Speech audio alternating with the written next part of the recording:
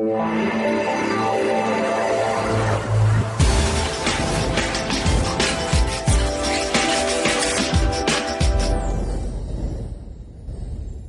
everyone. This is Ray Renati with In the Green Room, presented by Wave Radio. It's March 9th, 2017. On In the Green Room, we talked about how actors act. Let's talk a little bit about Arthur Miller. About 20 years ago, I met Arthur Miller at San Jose State University. That's right. The famous playwright who wrote Death of a Salesman. They had an Arthur Miller week. In fact, I think it was 2 weeks. They did one of his plays. Arthur Miller lectured, taught some classes. And one day, he was signing autographs. So I went over there. I got there, and there was a line about a mile long. I kid you not. And I got at the end of the line, and about 3 hours later, I got to the front of the line, and I was the last person. And Arthur Miller signed a copy of A View from the Bridge for me, one of his famous plays. And we talked for about 5 minutes. I told him that I had played Biff in Death of a Salesman years before, and he talked about Death of a Salesman. We talked about some other things. I don't remember what it was. It was just he and I in this gymnasium. I will never forget that. I took that copy of A View from the Bridge home. I put it in a plastic bag, which I went and purchased at the local comic book store. It's one of those plastic bags you use to preserve comic books so they never turn brown. I still have it. It's sitting in my closet, and I'll have it forever. I will cherish it because I think that Arthur Miller is, in my mind, the greatest modern playwright that we've had in this country. Anyway, I have directed Death of a Salesman. I have played Biff in Death of a Salesman. And now I am directing A View from the Bridge. A View from the Bridge opens tomorrow night at Pear Theater, and I am so proud of this production. A View from the Bridge is about a guy named Eddie Carbone. He's an Italian-American longshoreman, and he lives at home with his wife and his niece. And Eddie, as his niece grows up, unconsciously and unwittingly starts to fall in love with her. He feels extremely guilty about it and can't face it. And that fact leads to his death at the end, where his jealousy is such that he ends up getting stabbed with his own knife by an immigrant cousin. Now, the play deals with love, incestuous thought, immigration, all sorts of things that are still issues today. And I can't tell you how wonderful it has been to direct this play. The play is set in a realistic house in a neighborhood, and it's supposed to have a chorus of neighbors and extras, and we couldn't do that. So what I did, and my design popped into my head one day, is I decided that the play would be done in a boxing ring. So we built a boxing ring in the theater, and it has an entrance with very bright lights, like you see in a boxing match. The boxers walk through that entrance with the super bright lights on them. Well, we built that.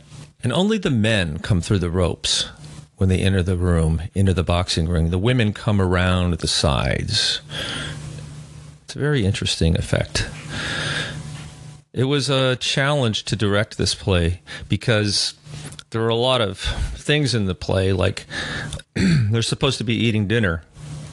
And you're supposed to go set the table and get the food and all that. So we had to work around things like that. They never actually eat dinner in this production.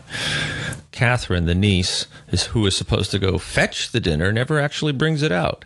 But the way we've staged it, you don't even notice. You don't notice. Now, they recently did a production of this play on Broadway, and it was also done in a minimalistic way on a bare stage. More bare than ours, even. In fact, the actors did it barefoot.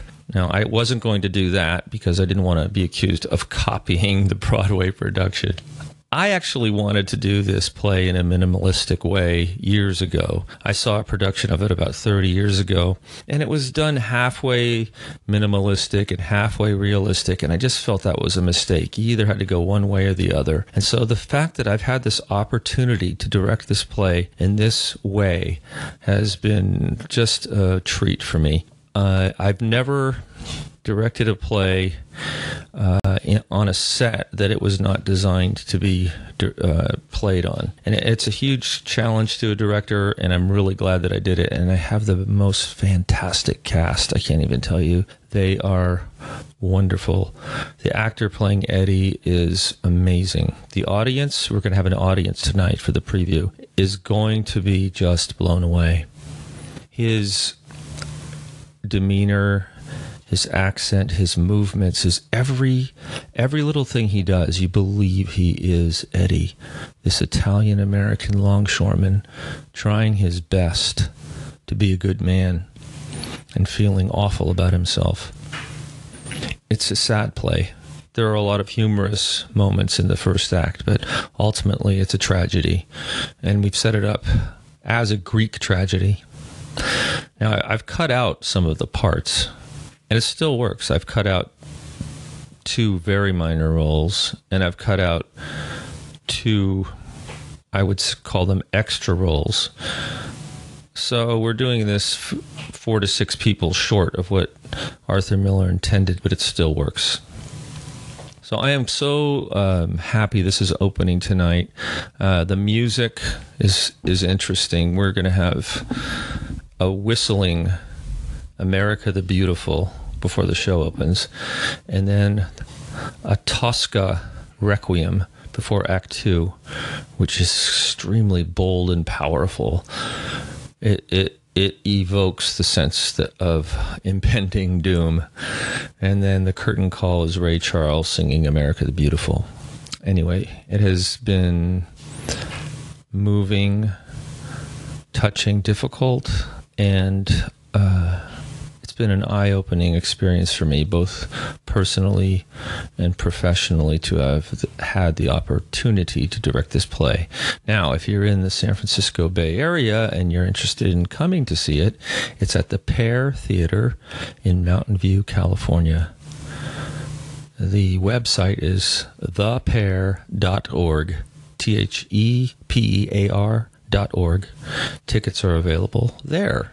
So thank you for listening. This has been Ray Renati with In the Green Room, brought to you by Wave Radio.